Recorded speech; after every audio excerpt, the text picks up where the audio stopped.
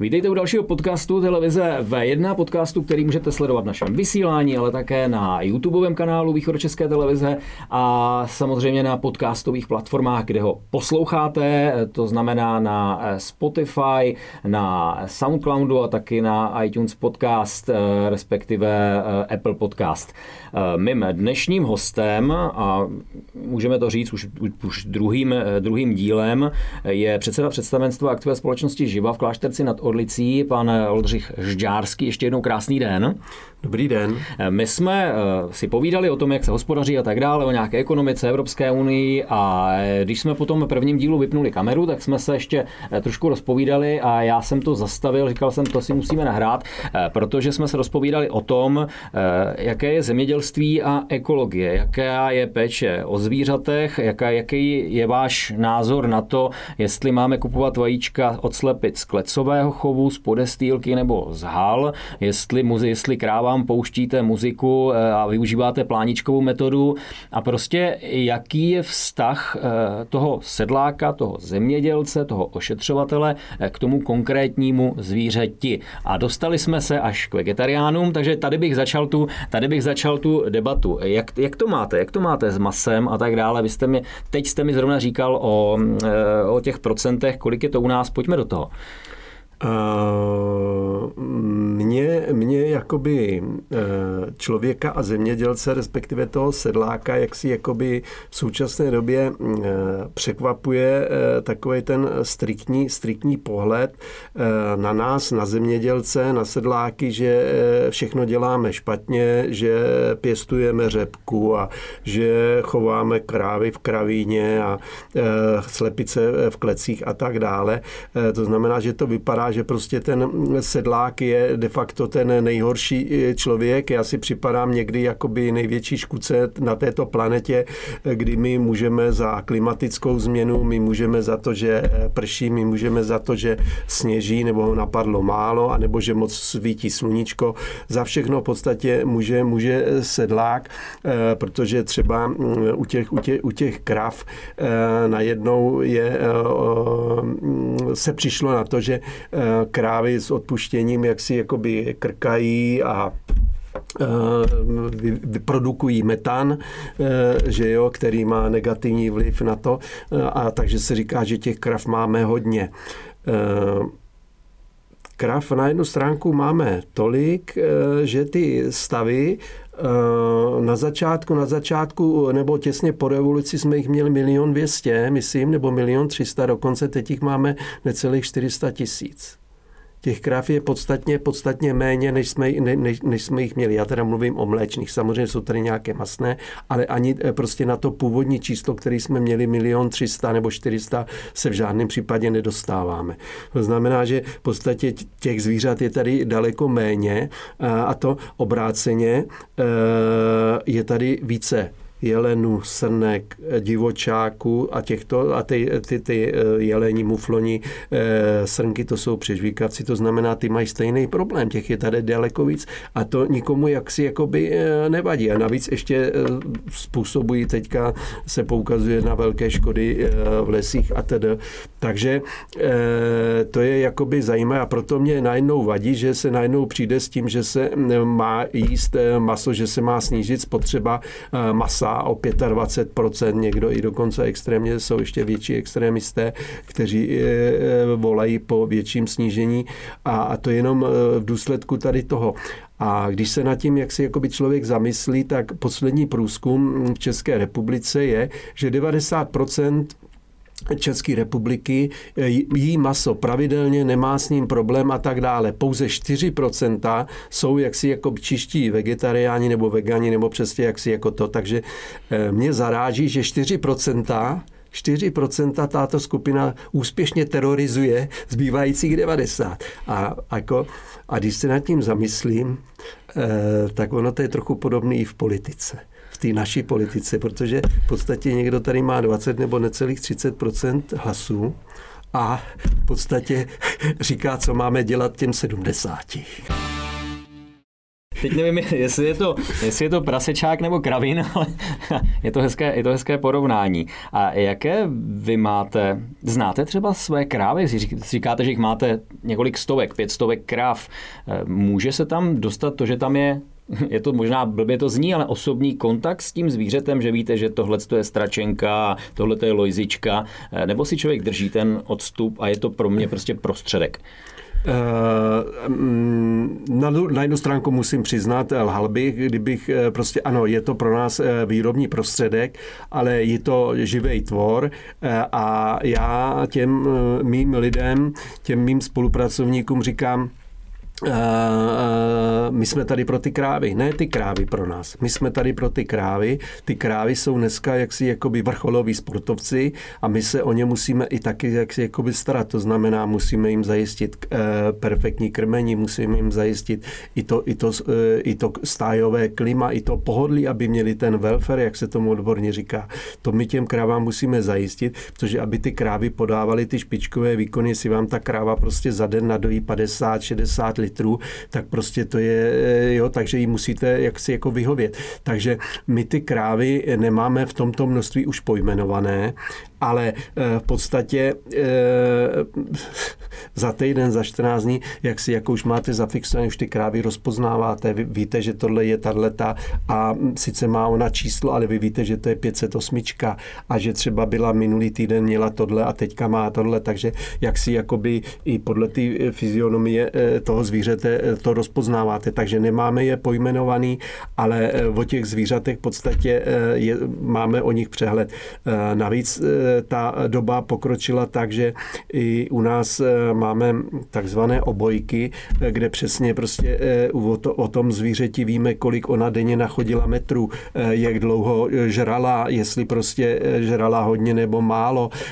V současné době tam zkoušíme termokameru, jestli prostě nemá nějaké onemocnění, jestli nedošlo k tomu, takže my a o té krávě a každý den vám přijde, nebo tam máte na tom počítači výstup, že s touhle krávou něco je, že třeba včera nadojila 50 litrů a dneska vám dala jenom 20. To znamená, my máme perfektní, já říkám, že my o těch našich kravách máme víc informací, než náš obvodní doktor o nás. My o ty krávě víme, tele se narodí a my musíme do centrální evidence už hlásit jeho číslo, pohlaví a tak dále a to jde celý život s tím zvířetem. To znamená, ta evidence i toho pohybu, když se to z jedné stáje převede na druhou, nebo když se prodá, tak prostě je o tom všude evidence, takže my máme přesný přehled o tom, zda s tou krávou něco je nebo není. Jo? Jsou senzory, které vám nahlásí, že se kráva začíná telit, že se blíží porod, jo? Takže můžete jí pomoct třeba asistovat u toho. Jo? Takže tady tu individuální péči v tom množství už se tak nedá dělat, ale je nahrazena tady tímhletím, vysoce sofistikovaným softwarem a velmi dobře to funguje a úplně jste někde jinde a projevuje se to jak teda ve spokojenosti zvířat, tak i jaksi jako v menší spotřebě léku, životnosti zvířat a tedy. To, co slyšíte, ty rány, pokud jste jenom posluchači, tak vidíte, že Oldřich je rázný sedlák a dává to tady vědět. Ale pojďme k tématu. Jak vypadá takový komfort nebo život té krávy? Já pamatuju, že dřív ani nebyly moc krávy vidět na pastvách. Byly vždycky zavřené v tom kravíně. Teď stále víc člověk, když jezdí, tak krávy potkává na volných pastvách. Druhá strana je, možná budu přeskakovat, ale hodně dětí zřejmě si třeba i myslí, že mléko prostě je v krabicích. Nějak se tam vyrobilo a nějak tam je, ani neví, že je z krávy. Takže pojďme na to. Jaký je komfort u vás krav? Co to znamená? Jsou to ta sluchátka a pouštění hudby? A druhá věc, jaké je povědomí a chodí lidé třeba se k vám podívat, nebo mohou se vůbec k vám podívat do kravíny? Jak ta kráva žije, jak to mléko se získává z té krávy? Je to až takový kontakt s veřejností, nebo je to zapovězené místo? Pláničkovou metodu neaplikujeme, i když je pravda, že my máme do Jirnu a tam teda jaksi jako ta hudba jakoby zní, ale ve stájích jaksi jako krávám nepouštíme jakoby muziku. Co se týče toho samotného komfortu, tak je to tak, že ty krávy, tak jak možná někteří byli zvyklí, že dřív byly uvázané krávy u toho žlabu a de facto za celý život, co byli, tak stáli na tom jednom místě, tak to již není pravda. Krávy se v současné době chovají v takzvaném volném ustájení, musí mít nebo mají většinou po celý den založeno v krmení, to znamená, když ta kráva chce, má pocit hladu, potřeby se nažrat, tak si dojde do žlabu, nažere se, má tam napajedlo s vodou a takže prostě ad libitum, kdykoliv se jí zachce, je naprosto svobodná, nikdo ji prostě k tomu nenutí, takže a jsou různé parametry, kolik musí mít ta lože, kolik ten prostor životní, ona jaký musí mít i kubatura vzduchu, aby v té stáji byla příslušná, aby i tam byl dostatek vzduchu pro to zvíře, takže dneska to je skutečně jaksi jakoby na velmi vysoké úrovni. Je pravda, že někteří z nás, když vyjedeme ven, tak vidíme třeba v tom Holandsku nebo i v části Německa, že dost těch zvířat, krav se pohybuje po pastvinách. Ale teďka je otázka, co to je za zvíře. Jestliže to je zvíře, které je chováno za účelem masa, tak tam skutečně může být i 365 dnů v podstatě v roce to.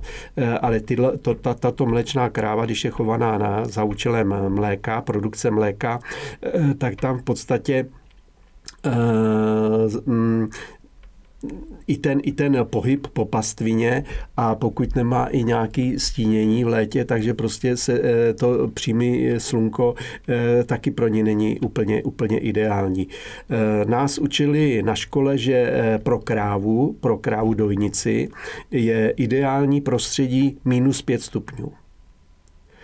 Protože mám takový pocit, že na litr mlíka musí proběhnout, teďka nevím, jestli 100 nebo 500 litrů, musí ta krev, to znamená, ona když v podstatě produkuje to mléko do té mléčné žlázy, tak v podstatě tam to srdíčko její funguje a honí krev a tím pádem ona je jaksi jakoby zahřátá, to znamená, ten její povrch, ona ho potřebuje spíš obráceně schladit než do tepla.